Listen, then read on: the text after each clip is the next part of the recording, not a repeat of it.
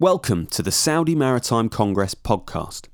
In this series of podcasts, we'll be talking in depth to several prominent leaders, each of whom influence the business landscape of Saudi Arabia's maritime and logistics sectors. In this episode, we hear from International Maritime Industries, or IMI, a strategic partner of the Saudi Maritime Congress and key player in the growth of the maritime sector in the kingdom. Seatrade Chairman Chris Hayman caught up with IMI Business Development Vice President Julian Panter to better understand the unprecedented scale and opportunity presented by the IMI project, covering multiple subjects from an engineering, commercial and educational perspective. Don't forget, if you're interested in finding out more about the Saudi Maritime Congress and the maritime and logistics sectors in Saudi Arabia, register online to receive regular information and updates at saudimaritimecongress.com. For this podcast episode, Chris and Julian spoke via video call in August 2020, so let's listen in on that conversation, starting with the voice of Seatrade Chairman Chris Hayman. It's a real pleasure to welcome our guest for this podcast, Julian Panter. Julian is Business Development Vice President for Saudi Arabia's International Maritime Industries, IMI, and has been very much involved in the development of the project since its inception. So welcome to you, Julian. Thank you. And let me start by asking you to give us some flavour of the scale and extent of this project, which we understand will be the largest full-service maritime hub in the Middle East and North Africa. Yeah, well, thanks for having me on. I think this is the, if I'm not mistaken, the first in a series of podcasts, and I appreciate you giving me the chance to talk about IMI. So thank you very much to Seatrade and yourself, Chris. The project that's been a few years in the making now. I actually came over to Saudi about 4 years ago, virtually at the start of the project's inception. And IMI is a joint venture between four partners: Saudi Aramco, who are a 40.1% shareholder, Bahri 19.9%, Lamprell are a 20% shareholder, and HHI, Hyundai Heavy Industries, further 20%. So some big industry powerhouses, got involved with the project. IMI is the anchor facility within the King Salman complex. King Salman complex is 11 million square meters on the east coast of Saudi, in a place called Ras Al Khair. And IMI is essentially we're split into four zones. So you have Zone D, which is the rig building zone; Zone C, which is the shipbuilding zone; Zone B is OSVs, and Zone A is the MRO facility. And the intent is to offer a really diverse mix of products to clients, not just locally, but globally. The capacities are huge, actually, Chris. We can do 4 rigs a year, 4 new build rigs. We can do 18 large vessels, product carriers, chemical carriers, VLCCs, 25 OSV new builds, and probably up to about 250 MRO projects. So the shipyard's going to be quite busy, to say the least. Yeah, it's a very, very exciting project aligned to Vision 2030. There's obviously an element of alignment to the King's vision to train and develop Saudi nationals and really bring a new revenue stream to the Kingdom of Saudi Arabia. So, yeah, it's been a very exciting time for me. And I think as we move towards 2021, we should be becoming operational and moving up to the facility. So, yeah, pretty exciting. Yeah, absolutely. Julian, looking ahead with some very powerful shareholders, presumably you start off life with an extensive order book for own account. Could you just give us an idea of the extent of that order book and what level of employment that provides as a prospect for the yard going forward? Yeah, we're pretty unique in many respects. Not many new businesses get to start from scratch with an order book. You have to kind of speculate to accumulate. IMI, we're, as you've alluded to, very lucky to have Aramco as a majority shareholder. They have a joint venture with a rig operator, and the joint venture is called Arrow. Arrow have pledged to build 20 of their rigs with IMI. We signed an offtake agreement to build those rigs over a 10-year period. First 2 rigs we're actually building with Lamprell in their Hamria facility, and then rigs 3 to 20 will be built in the Ras Al Khair facility in Zone D. And then we have another partner, Bahri, and we are building just over 50 vessels for Bahri. So yeah, we are very lucky to have a guaranteed offtake. There is, best part of 62, 63 new build projects to build. Now, what that does for us is it gives us a chance to build a reputation. It's a chance for us to build a track record, build capabilities, and also attract supply chain. If supply chain companies are coming into the region and they understand that there's already an order book there, it makes their entry into the kingdom a lot more palatable than if we were building a big shipyard and we had nothing. Now, the other opportunities we have being here in Saudi and having a partner or a shareholder like Aramco, we also will be able to leverage some other work with Aramco's contractors, for example, some of the OSV contractors. Bahri also have a fleet of about 100 vessels, so we have the opportunity to do some of their refurbishment work. And Arrow already have existing rigs, so we get to do their refurbishment work. But whilst obviously a lot of that is not in a guaranteed offtake, we would hope to be in a position to leverage further work on the periphery of the offtake. So it's very exciting to have this work available to us. Absolutely. Clearly, at a time when the world shipyards are looking around for expanding their order books, you're in a very, very enviable position in this regard. So far as the Bahri orders are concerned, presumably this includes a number of VLCCs, but as Bahri diversifies its fleet, tell us a bit more about the range of vessel types that you'll be building for them. Yeah, we expect to do, I think, about 15 VLCCs over a 10-year period with Bahri. But as you've alluded to there, Chris, we are very well aware that Bahri do operate a diverse fleet, and we would be also building for them product carriers, bulk carriers, chemical carriers. We want to be a one-stop shop for Bahri's fleet expansion plans. And really, we will work with Bahri as our client. We're building the facility in Ras Al Khair to cater for their every need. So we're fully expecting to build a really diverse range of vessels for Bahri and also do their refurbishment work as well. I understand that in the VLCC construction program, the first vessel, before you start building on the Saudi side, will be a vessel purchase agreement which you signed with one of your shareholders, Hyundai Heavy Industries, for the ship to be built in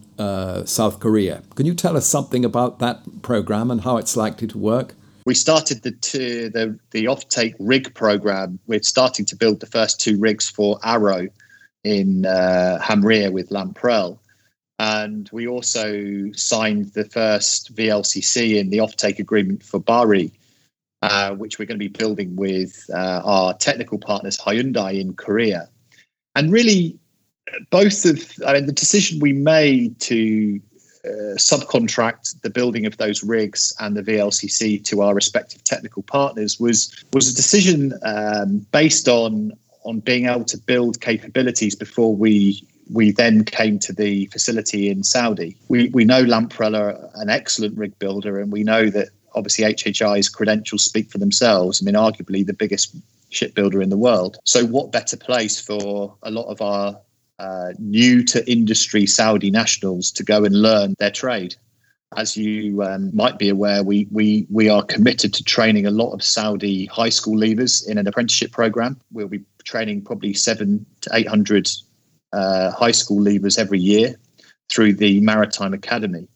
And the platform that these apprentices have to learn their skills on the job in an actual shipyard, both in Hamria with Lamprell and also in Ulsan with HHI, was an opportunity that we just couldn't miss. And our partners, Hyundai and Lamprell, were very kind to allow us to go and subcontract these projects to them, and we're going to use them as an opportunity to build our capabilities, build our track record. We are sending engineers, apprentices, projects teams over to Hamria and Ulsan respectively to obviously learn on the job. So when we go to Ras Al Khair, we have a team of employees in IMI that are used to working on these projects, which is excellent. Absolutely, I'm sure. Looking at the timetable, Julian, now, I mean, I remember you telling me on my last visit that the plan is for Zone D, for the rig building facility, to be ready to start work later on this year, and that the shipbuilding program in Zone C is scheduled to begin next year. Is that still the case? I mean, has the pandemic affected the timetable for your startup, or are you expecting to be pretty much on schedule? I suppose we're all dealing with huge uncertainty at the moment with this awful coronavirus pandemic. At this stage, reports we're getting from Saudi Aramco, who are the project management. They have a project management team up in Ras Al Khair on site, and the reports we're getting from them at this stage would suggest that we're still on track. We're still on schedule, which is great news. Zone D is the first zone to come online, as you say, and we were expecting probably by the end of this year, early next year, and then Zone C later in 2021. We're very much gearing up for those dates. I think it would be remiss of us not to challenge ourselves to be prepared for these dates, and as yet that's what we're thinking, but I don't know, let's wait and see. The world is a very uncertain place at the moment, as we all know, and I think it's difficult to say for sure, but the plan is to build rigs 3 and 4 in Ras Al Khair early in 21, and then we start the shipbuilding program probably later in 21, and that's what we're preparing for. So fingers crossed. Looking further ahead, I mean, you talked about the existing order book that you start off with. You begin your business with a fantastically strong position.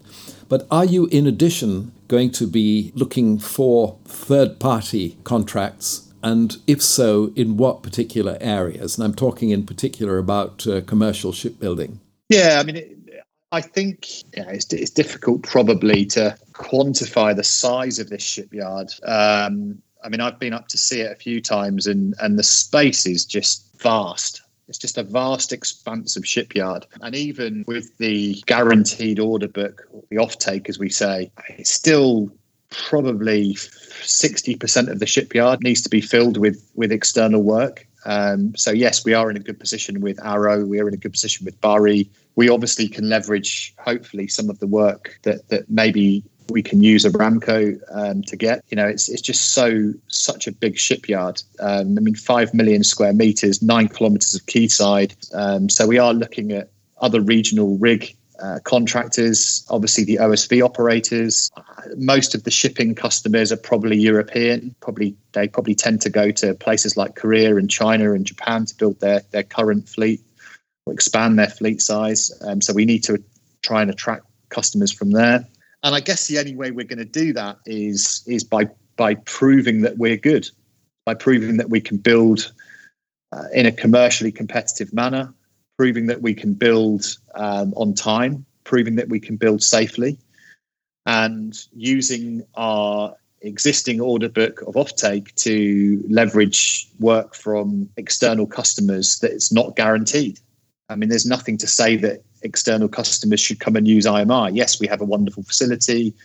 Yes, we're going to be probably one of the most technologically advanced shipyards in the world. But there's no guarantee that we're going to attract customers outside the offtake unless we're good, unless we prove ourselves and could compete on price. Well, that's definitely. I mean, that's what a lot of customers want, right? I mean, we think there's probably more to it than just a one-off. Let's build a ship at the cheapest possible price. I think we're looking at other factors. Obviously, we want to make sure that we're building ships on time, that we're building ships that are commercially competitive. We're building ships safely. But we also want to offer the customers something a bit different. We have a shipyard that's capable of MRO work, and we have a shipyard that's capable of new build work. So there's really an opportunity to manage the life of a ship from the first bit of steel that's cut till the end of that ship's life expectancy. So we want to try and integrate some technology into the build process, look at remote monitoring and sensoring, and see if we can offer the customers something beyond the actual new build process into the actual maintenance and life cycle of the actual asset. So how can we kind of flip the script when it comes to MRO work? A lot of ships, a lot of rigs, a lot of OSVs, they kind of get their maintenance work done on a time basis rather than a condition basis, because it's very difficult to monitor what is happening with a ship. Now, if we're managing that asset through the life cycle and we're using monitoring and technology, then presumably we can try and also add value beyond the actual building of an asset. And that's really what we want to try and do, embrace technology and work with a ship owner for 20 years or 25 years rather than just like the build period of 18 months, for example. Yes, we need to ultimately be very competitive commercially, but I think there's other ways of adding value to a ship operator and owner than simply just a very cheap building price. So far as vessel types are concerned, I mean, looking further ahead, can you see the possibility of IMI being a builder of large container ships, of gas carriers, and a full range of vessel types, such as some of your Asian competitors are currently doing successfully? Yeah, I mean, the facility's set up for that. I mean, there's no, I mean, apart from probably the really extremely large size ship, you know, I don't think there's anything we can't really do. And the way we've been conditioned in IMI is to really think outside the box. The business plan that we had 4 years ago has evolved tremendously. I mean, we'd like to think we can look at doing some LNG work, obviously any type of vessel, VLCCs, bulk carriers, chemical. There's certainly no type of OSV we can't build. I doubt we'll get much demand for icebreakers, but apart from that, I think we can build pretty much anything. Rigs. Yeah, I mean, the shipyard has no real limitations. You know, you look at some regional shipyards and they have, you know, access problems, size restrictions in terms of the size of dry docks and ship lifts and all that kind of stuff. In IMI, the shipyard's being built to be a mega facility, and I don't think we should turn our back on any type of work that's kind of within that sort of realm of core business, shipbuilding, OSVs, rigs. Yeah, we're open to it. We have a blank canvas really, and I think we should try and think outside the box and not limit ourselves on the type of product we build. So that's another reason why it's exciting. You know, nothing's set in stone here. The goalposts are kind of moving all the time, and that makes it very exciting. Makes it a challenge, of course, but you know, life's a bit boring without a challenge. For sure. Listening to what you just said, Julian, I mean, it goes without saying that IMI represents a major opportunity for the marine equipment supply sector. And I wondered if you could tell us a little bit about what IMI will be looking for from its supplier relationships, and also what they can expect from the challenges or the opportunities or requirements of doing business in the Kingdom of Saudi Arabia. To be honest, one of the value propositions that we hold dear to our philosophy here in IMI is that ability to engage with industry stakeholders and the suppliers. I mean, the shipyard is going to be nothing without easy accessibility to supply chain. We want to have as many supply chain companies on site in the King Salman complex, and that's why we've built a offshore supply chain cluster within the King Salman complex, which will be a purpose-built area that supply chain can come and set up in. We're trying to make that easier by engaging with the Saudi government to build a special economic zone within the King Salman complex, which gives suppliers a more palatable value proposition when it comes to things like visas, taxes, administrative headache and burden. And I think, as I said before, the supply chain, if you come into a new part of the world and you're setting up, and we all know that there's costs involved, you've got to send people and set up the business and registrations and all that sort of stuff. And it's kind of like, on the basis that there isn't any guaranteed work once you get there, then I can understand why it's a bit of a head scratcher. But I think in IMI, we're in a unique situation whereby we have all this offtake work that's already been guaranteed. So if you're coming in and you're a supply chain company or a supplier, then I think there's a very interesting opportunity there for you. And we want to try and make it as easy for supply chain as we can. We realize that we have to work with supply chain companies as an equal business partner. We have to make their lives easy when they come to Saudi. We have to make sure that a lot of the really difficult processes are eliminated. I think we've got a lot of work to do in this area, and we're only going to do it by engaging with the supply chain and hearing what would make their lives easy. That's why we want to be involved with the Saudi Maritime Congress. We want to host a Q&A with the suppliers to engage with them and understand what it is that they would want from IMI and the King Salman complex in order to make it palatable for them to come into Saudi. Because like I said before, Chris, we're nothing without the supply chain, and part of the value proposition that we can offer our customers is quick and easy access to supply chain, whether it's on a new building project or it's because a operator wants to bring their asset into our shipyard and they need easy access to a supply chain company for repair. So I think supply chain is arguably the most important factor in our success, and we've got to make it easy. Clearly, as you say, the next Saudi Maritime Congress, which will take place next year in 2021, with a date to be announced quite soon, will be a fantastic opportunity for suppliers to talk directly to IMI. Just in a sentence, Julian, what would be your message to those in the supply chain, major suppliers that have not yet made contact with IMI? What would you like to say to them at this stage? I think for me, I'd like to just talk with the supply chain companies that haven't already been in touch, and actually the supply chain companies that have been in touch, because I've been fortunate enough over the last 4 years to attend numerous events and industry conferences, receptions. And I think that coming to Saudi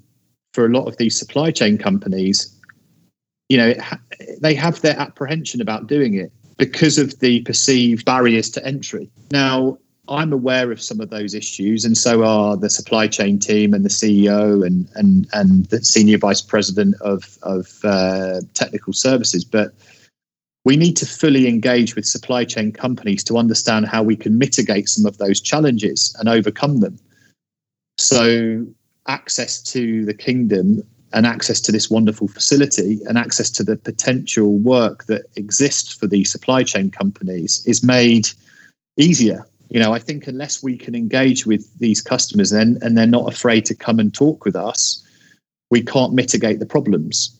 Because we're not naive. We know that there's some potential apprehension of coming here. But I personally, having been here now for 4 years, I think that the kingdom's doing all it can at the moment to try and remove some of those barriers. I'm not going to oversell it. I just think we just need to work together as partners, and we need to try and overcome obstacles together. And I think if we can do that, we can create a really good ecosystem for those supply chain companies to really do well in Saudi over many decades, because this facility's world class. There's no doubt about it. Everything's available for this shipyard to do incredibly well on the global stage. And if I was a supply chain company, I'd want to be involved with IMI and the King Salman complex. And I think if I also knew that IMI and the King Salman complex was going to make my life easier, then it would make it all the more appealing to me. So I think it's just a question of engaging, Chris. I think it's a case of talking and working with supply chain companies on a partnership level. So I just encourage supply chain companies to contact us, to come to the Saudi Maritime Congress, to approach us at some of the other world-class industry events that take place throughout the year, and give us a chance. Come and get involved. That's what I'd say. Let's go back to something you mentioned a little bit earlier on. You talked about the Saudi Vision 2030 agenda, one of the planks of which quite clearly is to build up job opportunities for Saudi nationals. In tandem with that, of course, IMI is in need of being able to access a talent pool of local young people to take on the jobs that inevitably will be created by this major development. You mentioned the Maritime Academy that IMI is now developing. Tell us a little bit more about that and about what sort of impact it's likely to make in terms of numbers of jobs provided and the sorts of expertise that you'll be looking to develop. Yeah, I mean, the National Maritime Academy is a brilliant. It's a brilliant development for the kingdom, and it really emphasises the foresight that the kingdom has to develop an infrastructure to breed technical workers from the local talent pool. Because I think without that, you're not going to build a sustainable business. You constantly would have to go out to the international market to bring workers into Saudi. Now, I'm not saying that isn't something that's required in those initial years, because I don't think IMI or Saudi Arabia is naive enough to think they can build a brand new shipyard and just supplement workforce locally. I think in the initial years, we're going to have to bring in lots of talent from outside of Saudi to get the wheels in motion up in Ras Al Khair. But ultimately, what we want to try and do is take high school leavers, put them into the academy, maybe 700 to 1,000 a year, put them through a 2-year course, kind of like an NVQ style course where they would learn technical trades within a shipyard. And then we bring them into the shipyard and immerse them into an operational shipyard. So they get to learn intrinsically from the actual experienced workforce that we've acquired from outside of Saudi. So that kind of blended workforce will bring up the capabilities of the Saudi nationals, and hopefully by 2030 the target is to have 70% Saudi nationals in our shipyard. And we could employ 20,000, 25,000 workers. But further afield, the King Salman complex will create about 80,000 direct and indirect jobs. So it's really a fantastic development, and as you say, it very much aligns to Vision 2030, which essentially is about building new industry, creating jobs. And I think IMI and the King Salman complex perfectly complements that Vision 2030. But again, I think I'm excited because it starts with the youth of the country, taking kids out of high school that perhaps maybe don't have the opportunity to go off to university or college, and we can give them a vocation, and we can develop them in shipyard skills. And then once we bring them into that shipyard, we have training plans to develop them further into more senior technical positions, maybe in engineering or management. Some of these Saudi nationals will have the opportunity to spend, hopefully, their lives in shipbuilding. And all over the world, you hear of stories of, the guy that joined the company at 18 as a welder, and now he's, a director or a vice president, or he's the CEO of the company. I would love nothing more than in 30 years' time for the CEO of IMI to be a guy that's come through the academy, and we've developed him as a welder, and we've got him a degree and put him through management courses, and he's made it right to the top. And that's really the theme of what we're trying to do here in IMI. And it's really encouraging and exciting. And I really hope as well, Chris, that at the Saudi Maritime Congress or at future conferences, I'll introduce you to some of these young Saudi apprentices, because they're really impressive people. They're very driven. They're very technical people, and they're very passionate about the industry, even in these early days. So yeah, it's an encouraging and exciting time, and it's probably It's probably the area within this business that gives me the most pleasure. Actually, it's seeing some of the sort of new to industry resources that are coming through and how they're growing and developing and learning. Probably the most encouraging aspect of being part of this wonderful new project. Well said, Julian. I'm sure we look forward to meeting some of those young people when we come to Dammam for SMC next year. One final question, because you've given us a lot of your time, for which many thanks. Looking ahead, you've talked about the opportunities and all of the great and exciting factors that are already in place to make IMI a big success. What do you regard as the single biggest challenge facing the project in the short term? A good closing question, Chris. Thank you for that. Look, the obvious answer to that is obviously the uncertainty that we face with this whole coronavirus. But I think I think we should try and look beyond that. I think the challenge that IMI has is to essentially operate a brand new shipyard from scratch and try and bed in processes and systems, policies and procedures from largely an office-based business into an actual operational shipyard. And most people go into a shipyard and it's already been going for 50 or 60 or 70 years. Everything's in place. I think until you go into a live shipyard and you actually try and bed in the processes and systems, you don't really know what you're going to get. And I think those first couple of years is going to be really interesting. It's going to be a real challenge to try and bed in basically brand new systems and policies and procedures. I think understanding how the cultures intertwine with each other, having 4 partners, the different zones, obviously the demands on us from our clients, Bahri and Arrow. So I think those first 3 years are going to be really tough. I'm under no illusion that it's going to be easy at all. I think it's going to be tough to try and obviously make sure that we start from a standing start and we pick up momentum very quickly. And we are able to operate a very efficient shipyard that's essentially just an out-of-the-box shipyard. It's a blank sheet of paper. So I think those first 2 or 3 years is going to be really tough just to get everything bedded in and set up. Julian Panter, Business Development Vice President of IMI, thank you very much for your time. We really appreciate it. No, thank you, Chris. And look forward to seeing you. Hopefully get to see you soon. That brings us to the end of episode 1 of the Saudi Maritime Congress podcast, where you've been listening to IMI Vice President of Business Development, Julian Panter, and Seatrade Chairman, Chris Hayman.